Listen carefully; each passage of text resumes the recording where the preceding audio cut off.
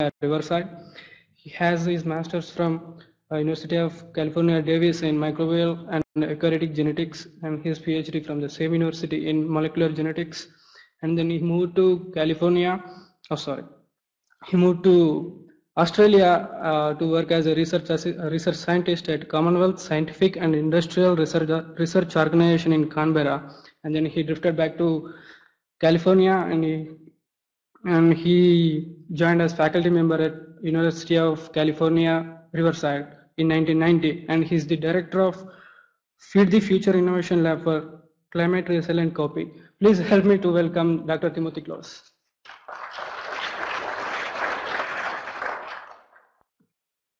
So thanks, Sri, for the introduction, and thanks to the organizers. It's really an honor to be invited to be part of this symposium. And, I must say that I feel as though I've got more to learn by being here and meeting people and seeing what you have and hearing all these great ideas than I have to share. But I'll share what I have to give you context of what we're doing now with Cowpea. The title is Genetics and Breeding. The flavor is much more about genetics, as you'll see. So we'll just launch right in.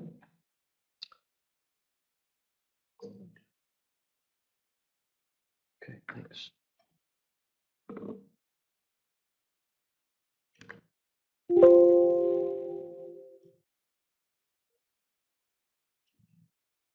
Okay, so I've split the talk into several parts, give you a bit of the Cowpea context, the relevance of what we're doing on a broader scale, talk about a linkage between UC Riverside and Africa that goes back quite some decades, and then move into traits and genetics. Okay, I'll get this eventually.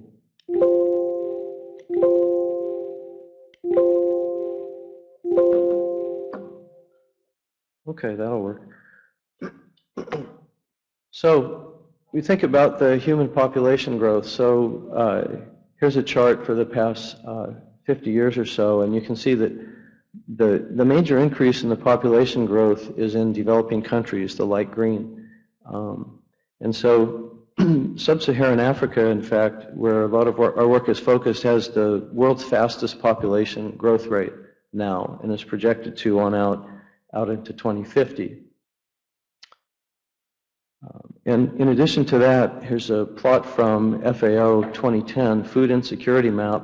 You can see much of Africa is quite hot for food insecurity. So overall, about 1/3 of Africans now are undernourished. So we have an issue here with such population growth and such food insecurity. So if we think about the ecological zones of Africa, cowpea is important in some of the most important food insecure places. So in this band drawn across the continent of Africa, this is sub-Saharan zone south of the Saharan desert. Cowpea is one of the very few crops that can tolerate the extensive and the extreme environments of this Sahel region below the Sahara, the hot and water-limited conditions. So we think also about the size of the problem that's coming. Think about the size of Africa. So Africa is a huge continent. It has enough land mass to be equal to the sum total of the USA, Western Europe, China, India, Argentina, and some other things all together. So there's a lot of people, a big issue. So if we look at population projections out to 2050, some of this is highlighted. We can just look on the top, for example, Nigeria alone, by the year 2050, is projected to have a population growth to get up to about 300 million people, almost the population of current-day U.S. And there's rapid growth in many other countries in the African continent. So another issue about production of food is that soil productivity is declining in a lot of areas where the food must be grown. More intensive cereal use has dominated farming, lower fertility. Smallholder farmers generally can't always afford fertilizer. So cowpea fits into the picture there quite well. by putting more legumes into the system, it brings more nitrogen into the soil, of course, helps with organic matter. So I've been in sub-Saharan Africa the past 2 years on a couple trips, and what I've seen a lot of the intercropping there. Cowpea is very often intercropped with, in the areas where I've been, sorghum and maize, but also with millet. So it fits the agricultural system. So what about cowpea? Some elements of cowpea. Vigna unguiculata. It's native to Africa. The wild populations, the Kintiana, there's some debate about whether the center diversity is West Africa or South Africa, but there is a fair bit of diversity in the broader germplasm from which the cultivated varieties have been derived. It's important as a food, as a fodder. As I said, it helps increase nitrogen available in the soil. It's a warm season legume, so it's very closely related to soybean, common bean, pigeon pea, and other vignas. I'll come back to some of this again. It's well adapted to water limited environments, so it has, by today's standards, a relatively small genome size, just 623 megabase, and it's diploid, 11 chromosomes, so 2n equals 22.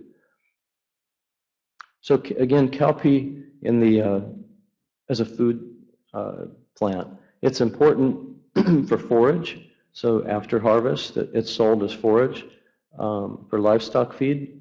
The grain is very important. We eat black-eyed peas in this country, but many different seed coat patterns are used and preferred in different cultures within Africa. So also the leafy vegetable is eaten. Of course, you can't eat all the leafy vegetables if you want pods and seeds, but the leafy vegetable is among the most protein-rich of all plant leaves. So it's sold in marketplaces, open markets, locally. It's also exported from countries that can produce in excess. It's sold as a fresh grain. So the cowpea pods come early in the season, and they help when food supplies are running short. Cowpea leaves and then pods are some of the first food during the rainy season, so they help break the hungry period. And then also, cowpea is important as a source of cash income. You'll see people all along the roads who are preparing various things. Akara is produced from a flour made of the pulverized cowpea.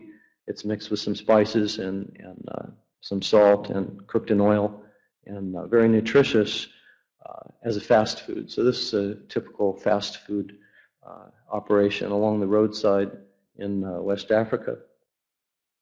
So Riverside has been involved with training cowpea breeders, geneticists for some years, going back now a little over 40 years. The cowpea program was started at UC Riverside by now retired Professor Tony Hall, and his emphasis was always genetics and physiology, and then from that deriving some breeding strategies. So currently we have a student from, a female student from Senegal, Sassoum Lo. We have a student from Mozambique, Arsenio and Dev. They're both in Ph.D. programs at UCR, and just yesterday, while I was here, we had the arrival of a 6-month visitor from one of our partners in Ghana, Richard Adjare. Some of them might be online now. If so, hello. So we have partners currently in West Africa and also in an equivalent agroecological zone in Mozambique.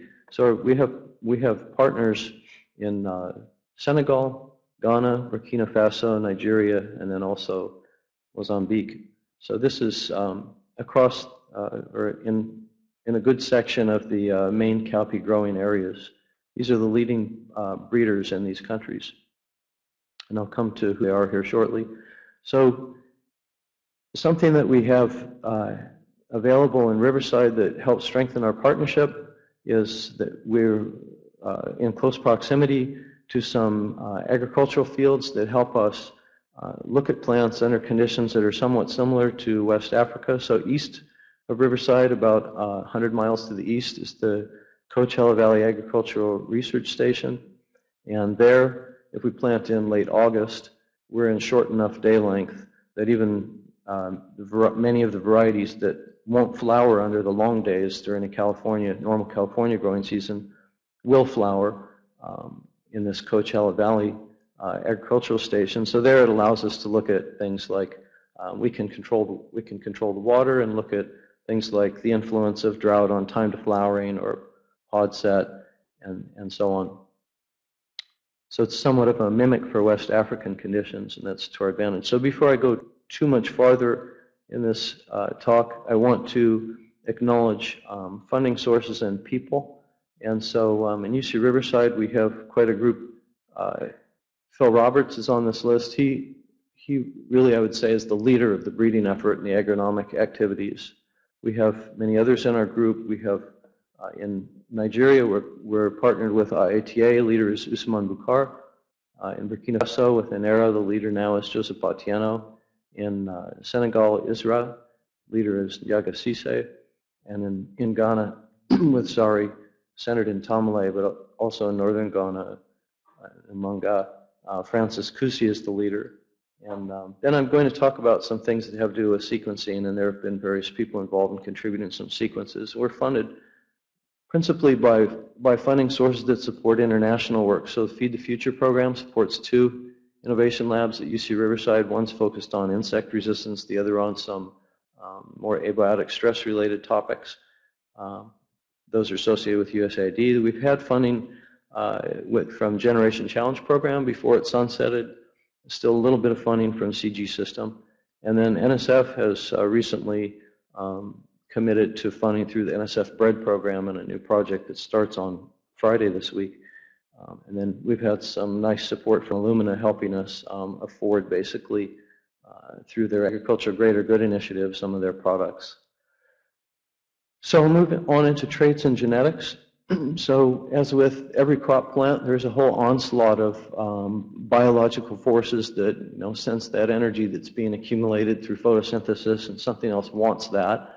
So at the seedling stage, the young seedlings can be attacked by aphid. Of course, flower thrips later on come in and ruin the flowers, ruin the pod set. Pod filling stage, you can get different pod sucking bugs. Pod borer comes along, and even the dry grains can be attacked by brucids, or these weevils that lay their eggs and the larvae penetrate and out emerge the adults. Heat is an issue. Sometimes it can be a big issue during reproductive development, where it can ruin pollen formation and cause lack of pod set. And then the drought predisposed pathogen macrophamina, probably noticed charcoal rot of soybean or ashy stem blight, and then others, bacteria, viruses, nematodes, and a parasitic weed striga is a big problem in West Africa. So all these are issues that need to be addressed. So there is a rich and diverse germplasm. The biggest collection is held in Nigeria, now close to 15,000 accessions. The second biggest is in Griffin, Georgia. And then we have the third biggest collection in Riverside. So some years ago, we looked at the diversity of African land races, and we could see that there are clearly 2 domesticated gene pools, one in West Africa and one mostly in East Africa, and there's been some intermixing. So we keep this in mind as we've approached developing tools for genetics. Let's have tools that are targeted toward the whole set of domesticates in Africa. So I guess I wanted to conceptualize, genetic idiotype breeding. So this is a little diagram where, I think this is probably not a new concept to most people in this room, but let's say I've illustrated here, let's say you have 4 different possible parents, and you have some background knowledge of different regions of the genome that carry favorable traits. And so the idea would be to build something that has elements of each of those 4. So most of what we do with Cowpea is nowhere near this complicated. Most of what we're doing now in terms of breeding is just introgressing one new favorable trait into a preferred background through back crossing. but you could, in principle, become much more complex or even take things to the extreme when people are ready and they're not yet, and say, extrapolate this out and you have genomic selection. So, genotype-informed decisions. This is how we view things. You know, you have an idea, like maybe you have a genetic idiotype, or maybe you just want to breed in striga resistance into a preferred variety, and so you have an idea. So genotyping comes into play. You can, of course, you can see what you have, and you can follow flow of parents, parental material through progeny, and make progeny selection. So what we have set up with our partners in West Africa is we've developed an Illumina iSelect genotyping assay, and so what our partners have been doing so far is we ask them to take their leaf samples of plants that are relevant to their breeding program, put them in a Ziploc bag with a couple of silica gel packs. They'll dry out in 3 days, but in the mail, you'll get back data.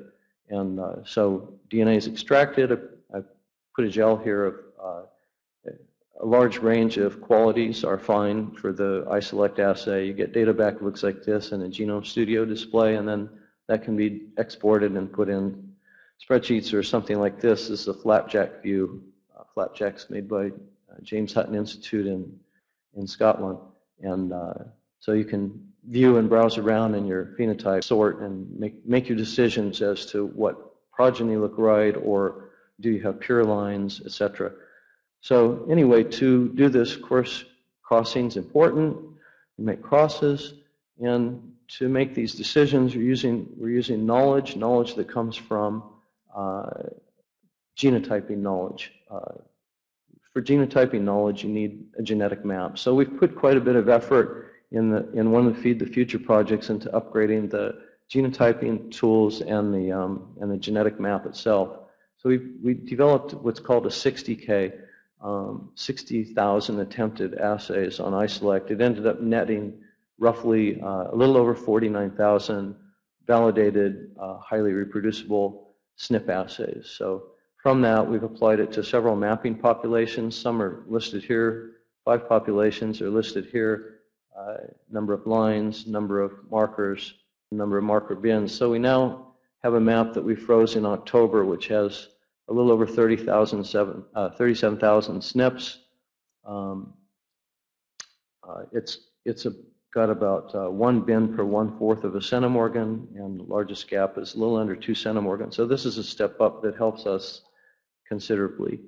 I just wanted to say a few more things about the iSelect assay. We have quite a few mapping populations we've been working with, and so if we look at how many SNPs we had on a previous assay, which was a Golden Gate assay. Here's the numbers in the hundreds. And then we had a map prior to this new map that had about 1,100 markers on it. Now with the iSelect, the polymorphisms have gone up about 41-fold. So we now have the kind of density where we can hope to get nice marker haplotypes across favorable alleles, and that will help that knowledge into the breeding program rather than having gaps and too much spacing. So some other things I want to say about the iSelect assay. It requires very little DNA, only about 200 nanogram. There's, as I put up in a slide, high tolerance of degraded DNA. It doesn't matter if the DNA is intact or not, just that it's clean. The SNP data production can be in a matter of days. Our fastest turnaround with a service provider that we use is about a week and a half. Oftentimes it takes longer than that, but it can be quick. So you can potentially be looking at potential cross parents, and so you can potentially sample at a young seedling stage and get data back and make your decisions before flowering, or at least before flowering is finished. So the turnaround time is okay. It's quite good. Very low missing data with the iSelect, typically less than 1%. Compact data, about a quarter of a gigabyte for 288 samples, so it's easy to transmit it, and quick analysis. There's a software, Genome Studio, that makes it easy to go in and reevaluate the data calls if you need to. It's very easy to train users. You don't need programming skills. You don't need large hard drives. You don't need a system administrator. You don't need a RAID. Anyway, so it's convenient. It's more expensive than some other methods, but there's a lot of convenience, and that's an important factor for now when we're trying to upgrade the use of markers with our breeding partners. You get the same SNPs every time, and there's very few other cost components. So back to Cowpea. So Cowpea is in the subfamily Papilionoideae, the tribe Phaseoli, along with other warm season legumes. And when we take that new genetic map that we have and take the sequences of the surrounding sequences of SNPs and use BLAST to compare to other legumes, here's a synteny diagram showing the relationship between cowpea and common bean. So what we see here around the right half of the diagram are the linkage groups from cowpea. And on the left are the pseudomolecules of common bean. And you can see a very extensive synteny drawn between them here with this Circos diagram. So even 6 of the cowpea linkage groups are essentially collinear with common bean. So this is great. This is really bodes well for reciprocity of information gain across legumes, these 2 diploids especially, I think. Though we do see extensive synteny with soybean, of course, but soybean's a bit more complicated, being more like a tetraploid. So, and then 5 linkage groups have fairly simple relationships, generally a history of probably some breakage and fusion that in general is 2 chromosomes. One cowpea linkage group or 1 cowpea chromosome may have an ancestry the equivalent of 2 parts of Phaseolus chromosomes. So anyway, we need some common numbering between the 2 and look forward to unifying the numbering a bit because that also helps people communicate and compare readily. So there's one that's been chosen as a genome model by Mike Timko in 2008, and we've continued on with that. IATA African breeding parent, it's resistant to some races of parasitic weed striga that are important in West Africa, and that's partly why it was chosen. We initiated our work with it as a reference genome by taking it through single seed descent several times to establish purity, and it's been verified 100% homozygous using the seed stocks that we have, which are available to people who might want to use their imagination and do something. We produced about 200,000 seed last year, hoping that a colleague will take on making a tilling mutant population. Anyway, so it's a black eye, and that's the reference genome model. So there is some a draft genome sequence that has been available from our work for some years based on whole genome shotgun sequencing to about 65x coverage with 1 long insert library, throwing in Mike Timko's gene-rich Sanger sequences generated some years ago, and some back-end sequences. And so together we had about half of the genome accounted for, not counting the ends in the scaffolds, and 50% more if you count the padding.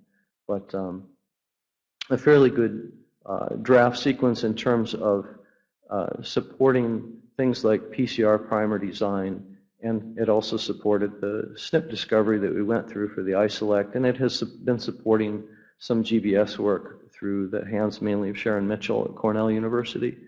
So even with this rough sequence, which is highly fragmented, it does contain about apparently at least 97% of all available of cowpea genes based on it containing that percentage of known transcripts. And also it has contains orthologs of more than 90% of Phaseolus vulgaris predicted genes.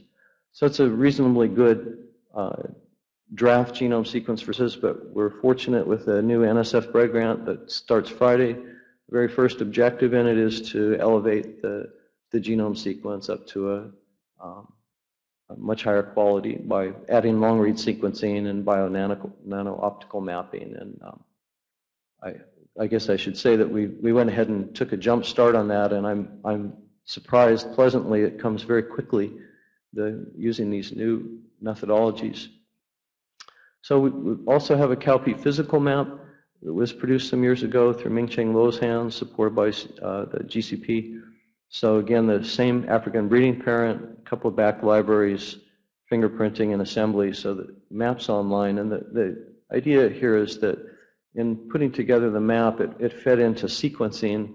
We tried to sequence the whole minimal tiling path of the physical map, and only ended up getting about 60% of it. But the idea was using what we had available, whole genome shotgun back sequencing. The idea is that if you have a trait mapped and you'd like to know what gene is in there for developing more markers, or maybe you have the opportunity to develop basic research to understand exactly what gene underlies a trait, or reach into germplasm diversity and find alleles that associate with a favorable trait that way.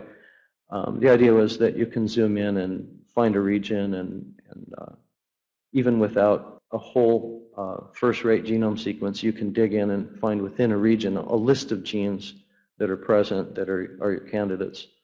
So let's talk about implementing some of this work. So start with what have we actually been doing with our partners? We've been doing, I guess, a lot of what I sometimes refer to as janitorial work. So in our own program at UC Riverside, we have a small breeding program for California, and also with our partners, there's been an accumulation over years of things that aren't exactly what you think they are, and I guess this is probably typical of most breeding programs. But with genotyping, you can see what you have.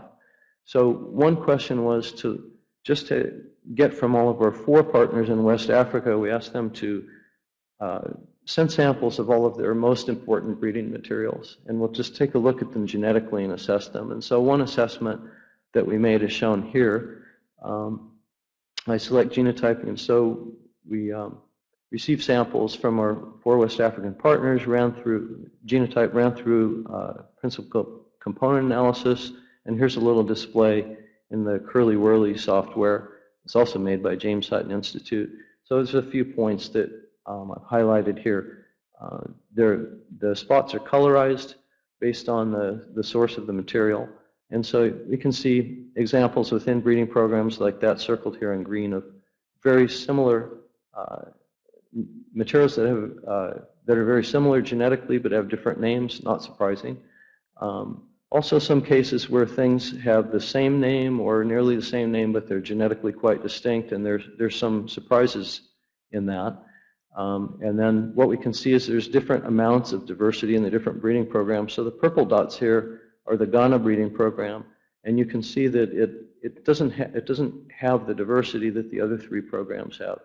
And this maybe we would track it down to the greater influence of B.B. Singh, who was the lead breeder in West Africa for about 20 years. Maybe he had more influence on the programs in Senegal, Burkina, and Nigeria than in Ghana. But anyway, there's less diversity in the Ghana program. So this helps define some strategies about sharing materials and expanding germplasm base that's used in the program. So another thing, what we often see, I brought up the point of sometimes you see things that have the same name but they're different. So I just made a little illustration. Oftentimes what you see looks like this. There are haplotype blocks that distinguish one isolate from another, and it's easy to explain this. If a variety is declared, let's say at F5, it's only 4 generations after the F1, so you've got 1/2 to the 4th power, 1/16 of the heterozygosity still there in an individual that's declared the variety, and then that, as it inbreeds, you create a mixture of seeds that are not identical. They track back to that heterozygote. This is not uncommon, but it's really important to know what you have. So what we're going through now is for each variety that's important, we're trying to define which one people are going to use as the reference seed stock and establish that and distribute it throughout partners. So it's a cleanup process. There's another cleanup we found looking through these real populations that had been developed over a number of years. We found quite a few rogues, so outcrosses, that had gone unknown without genotyping, and then individuals that are identical to each other. And so these things foul up QTL mapping. So here's just a little illustration So here's a little illustration contrasting. Mitch Lucas, a former student, prepared this. So the solid line is a QTL plot when you include rogues in a mapping population, and then the dotted line is one where you've taken the rogues out. And so you see sharpening of the QTL peaks, and so it's quite important to get those out for the mapping. So this is all cleanup activities and important to the programs. So we've gone through and mapped quite a few Cowpea traits over the years. Some years ago we prepared this Golden Gate assay and we applied that for mapping. So we have a list of traits now that have been mapped. Most of these have publications associated with them, from aphid resistance on down the list to some fairly loose yield QTL, but you can look down the list.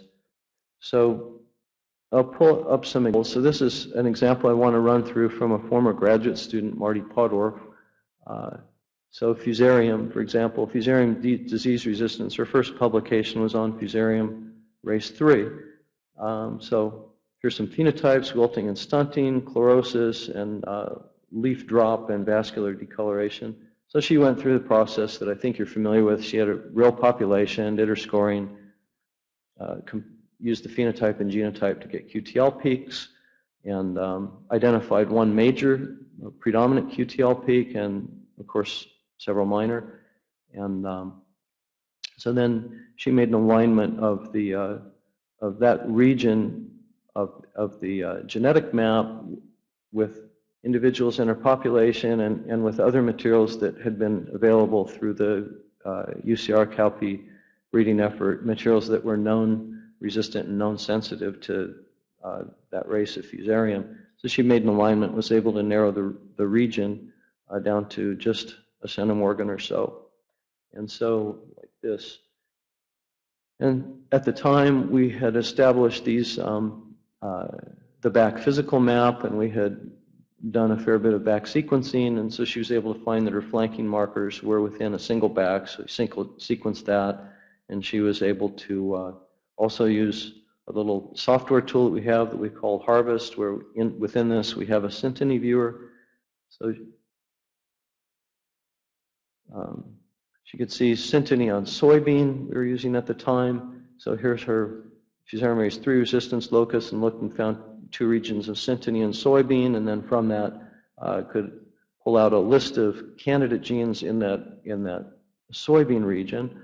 And then when this was compared to the back sequences, she found that the Cowpea back sequences contain some of these, including some of these resistance gene analogs. So her hypothesis was that one of those resistance gene analogs in the backbone that sequences the trait determinant. So we can get that far. There's some abiotic stress-related target traits in the Feed the Future effort. So Macrophamina phaseolina is one of them.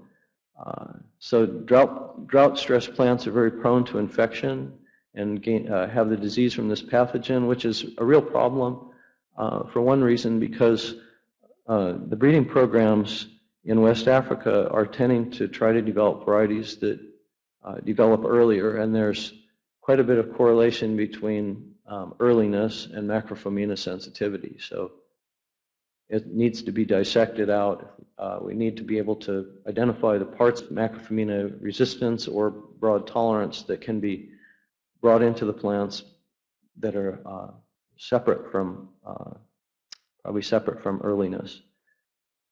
So heat sensitivity is another one. For some of the hotter and drier regions, they will have difficulty in producing pollen. If the nighttime temperatures are consistently above about 30 degrees, but especially in the experimental work done by Mitch Lucas, he used 34 degrees as a stressful treatment. At 34-degree nighttime temperature, the pollen doesn't finish developing, and so then you get pod abortion, no seed set, no fertilization, and pods abort. So it's a reproductive heat tolerance, and that's relevant. Mitch Lucas published some work along using the same path that I just described for Marty. So here, one of his heat tolerance QTLs, you can see lines up through Synteny Viewer, and you can pick the region of common bean here that it aligns with. And so again, a candidate gene list. And again, that's as far as we can get right now with Cowpea. We can only get as far as finding candidate genes because there is not yet a facile transformation system for Cowpea. And so it would be lovely if there was, and there will be someday. Someone will do it. Maybe someone sitting in this room will make things simpler. So macrophamina resistance, we have some progress on mapping some resistance components. So here's an example from a field of a very sensitive line and a very tolerant line. And so have some QTLs mapped for macrophamina resistance. Map, just here's a sampling of some other traits that we've mapped and published. So foliar thrips resistance, leaf shape, and seed size, so various traits. So I want to pick out one, especially go through a little bit more. So aphid resistance. So in screening different sources in the California Central Valley, it was found some years ago that this African elite IT97K-556-6 was resistant to the prevalent biotype of aphid in the California Central Valley. So here's a resistant plot, and here's one that's sensitive, just coated with aphids. There's the culprit. So the QTL mapping of a population, a California variety which is aphid sensitive to this African parent, produced one very strong QTL on one linkage group and a minor but significant QTL on another. And so this has been brought into the California breeding program, which right now is really quite a small program. So I'll just go through an example that I think probably most of you are familiar with. So it's just a little animation of what I mean by introgression. So what we have done in our California program is to introgress this aphid resistance into the CB27 and other preferred California backgrounds. So that's just an illustration of aphid resistance. So you've got a donor and a current variety, and then make a cross, make an F1, let recombination occur, back cross, and of F1 to a current variety genotype, find those that have the maximum amount of the recurrent parent and the allele that's being brought in, use that, let it recombine, back cross again, go through the cycle, genotyping, back cross, and self-pollinate, and so on. And so what we've seen is that, and maybe you know this already, but with the markers, we've seen that we can count on getting 80% and upward of the gain back toward the recurrent parent per generation with populations of about 100 individuals. So that's kind of a little rule of thumb. And after 3 back crosses, it's quite likely back to the recurrent parent with just a small introgress segment. So in the California program, these introgressed lines with aphid resistance have been bulked up, and they were out in the field last year in Central Valley, and they'll be out again. The question is, most of the California growers want to use one variety called CB46, and the question is really, if you have this one, can you see any difference? If you have this one that has this little bit of aphid resistance built into it, can you see any difference between this and CB46? And if the answer is no, then it's a winner. It's as simple as that. So another material that we've been developing that I want to say something about is we've developed this multi-parent advanced generation intercross population following the strategy of Kavanaugh et al. So it took 8 elite varieties and went through a series of intercrosses and then inbreeding to establish recombinant inbred lines. So started the first crosses in 2010, but in 2015 we finished off getting F8-derived F10 bulks from nearly all of them. There's a few stragglers because some of these parents, 2 of the parents, are short day requiring, so we can't push 3 generations through per year. only 2 with those. But so some have fallen behind a little bit. But anyway, so now we have this, this magic population, almost the whole thing out to F8 derived F10. All of them have been genotyped at the F8 stage, and I'll come to some results of that. We've got the Cowpea magic parents are listed here, different sources, California variety, various produced at IITA in Nigeria. They represent different diversity groups on a little phylogenetic tree of cultivated cowpea. And so each of these was chosen also because of its phenotypes. Each one tested as high yield under drought in at least one of our partner environments. And there's a whole bolus of favorable traits, heat tolerance, striga resistance, and other traits mixed in here. So there's quite a bit of variety here in photoperiod, response, time to maturity, pod load, growth habit, seed coat colors, flower colors, leaf shape, many traits, seed size. So taking the SNP genotyping data and running it through using GWAS, using GWAS program from Tassel. GWAS works because the relationship of all the individuals in the population is the same, so it's one group of kins. So anyway, 2 big peaks came out for fusarium resistance, and they coincide with what was published previously, so it works well. There's a seed size QTL. It matches one of the major QTLs that is found in Mitch Lucas' work, which I illustrated briefly on seed size QTL from South Africa. And then sepal color, here's LOD scores up above 100.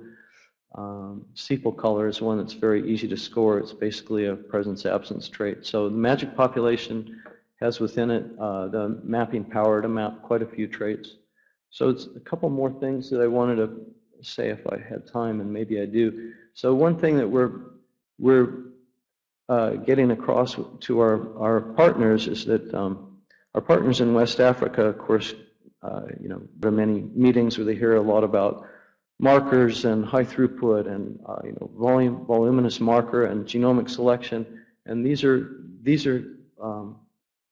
all great things to be involved with and to strive for. But one question we say is you have to really think about the expense of genotyping, and a basic question is, can genotyping answer your question you have biologically? What's the minimum density that you need? What method will meet your requirements? It has to have at least the minimum genotyping density. The sample preparation has to be compatible with their laboratories. We're now getting them used to the idea of making their own DNA from pulverized material. Data production has to be compatible with their laboratory. The laboratories often have, power outages, like 6 power outages per day, and maybe power is out completely 2 days, so you want to be able to use a laptop computer. Not even on internet access. They usually don't have reliable internet access even when the power is on. Data have to be understandable by their personnel, and of course it has to be affordable. Affordable's a key. That currently everything is highly subsidized by grants, so we're spending way more on genotyping per sample than is sustainable, but it's a transition period of learning about genotyping where it comes into play. So the other thing we said is genotyping decision path. Think about what your materials are. What do you want to find out? How can genotyping provide the answer? And so the answer of what genotyping platform to use really depends on your starting material. So if you're going to do GWAS, you want a lot of markers. Early back cross generations, you want a lot of markers, and there are options. As you get farther into your back cross generations, you don't need so many markers. You can use something like KBio, which is LGC for outsource, or multiplex PCR, maybe the most cost-effective of all eventually. Late back cross, you may just need a few markers, maybe even just gel-based markers. All of our partners have been taught to use gel-based markers through the efforts of the Kirkhouse Trust, which is an organization supported by Ed Southern, and so they're quite accustomed to using gel-based marker systems, and most of them keep asking us if the SNP markers can be converted to gel-based. So this is the context that we're working in.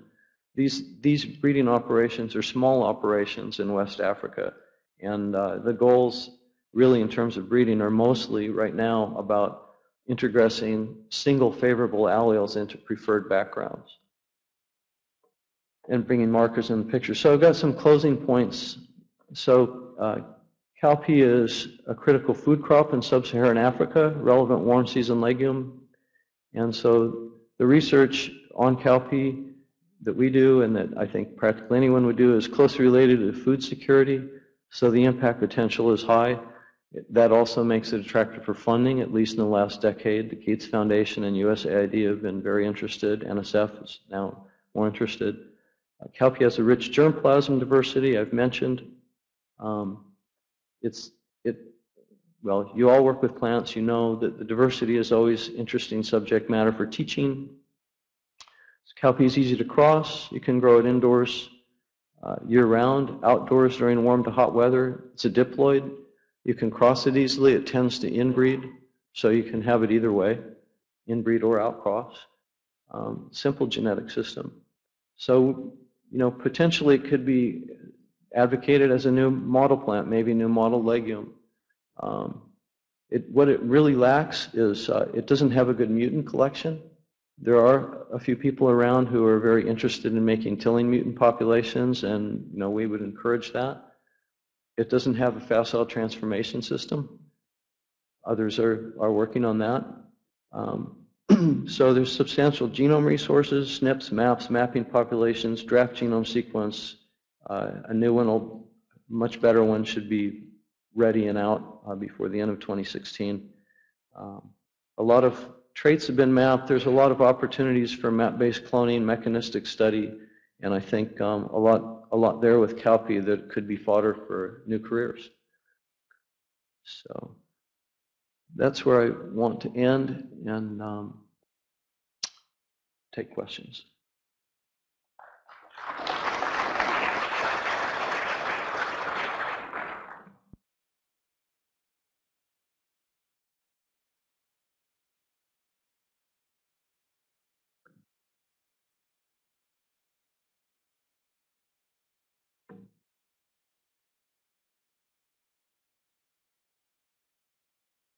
Tim, could you describe a little bit about the biology of cowpea? The reason why I'm asking is you mentioned for your reference genotype that it was completely inbred.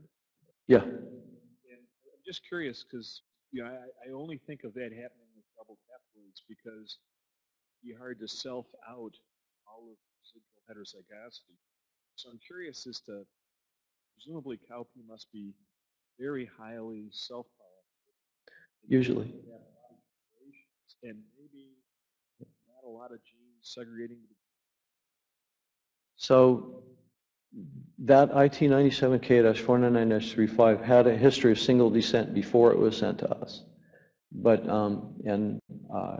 there are, like with most varieties, there are different there are different stocks under that same name in different locations. And when we've looked at them, they're all different from each other. So, but not very different. So like about IITA and Ghana each have things that are different from UCR.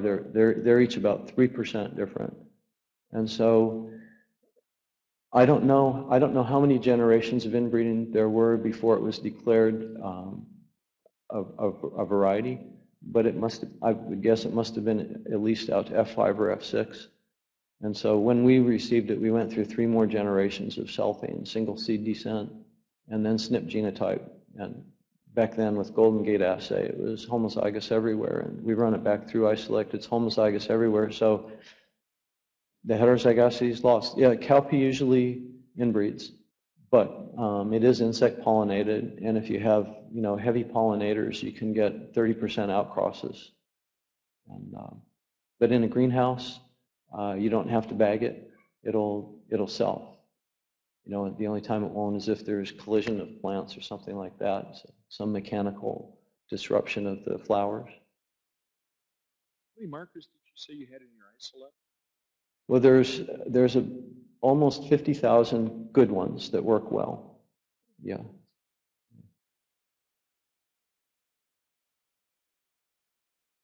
Yeah, Jim.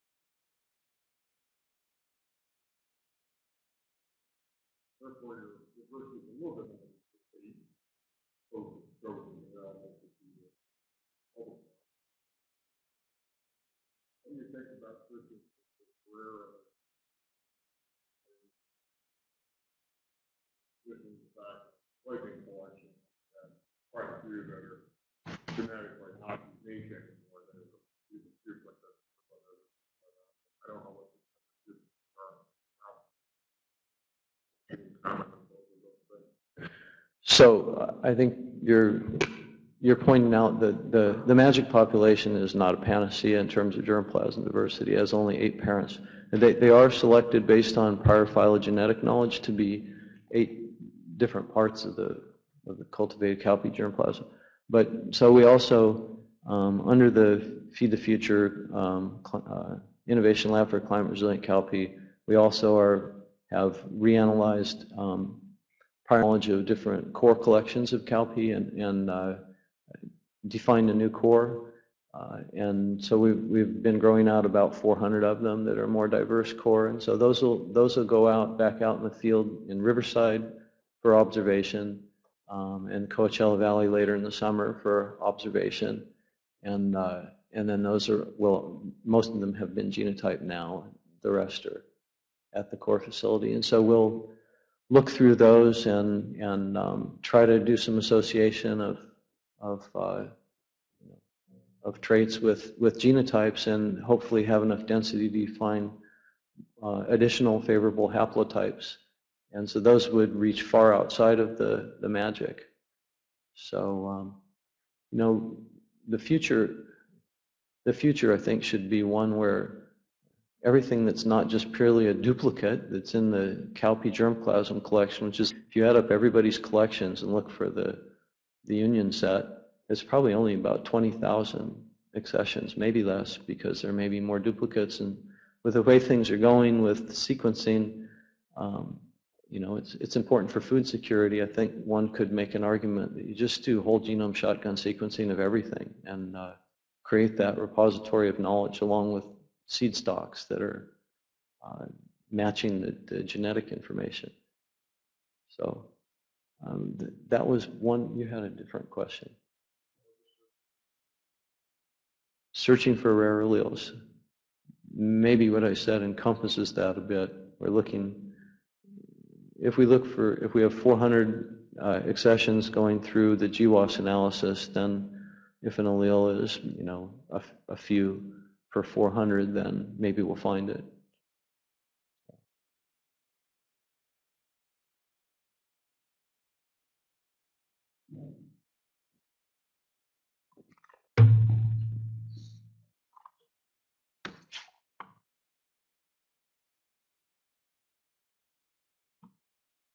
If you have any questions, you can.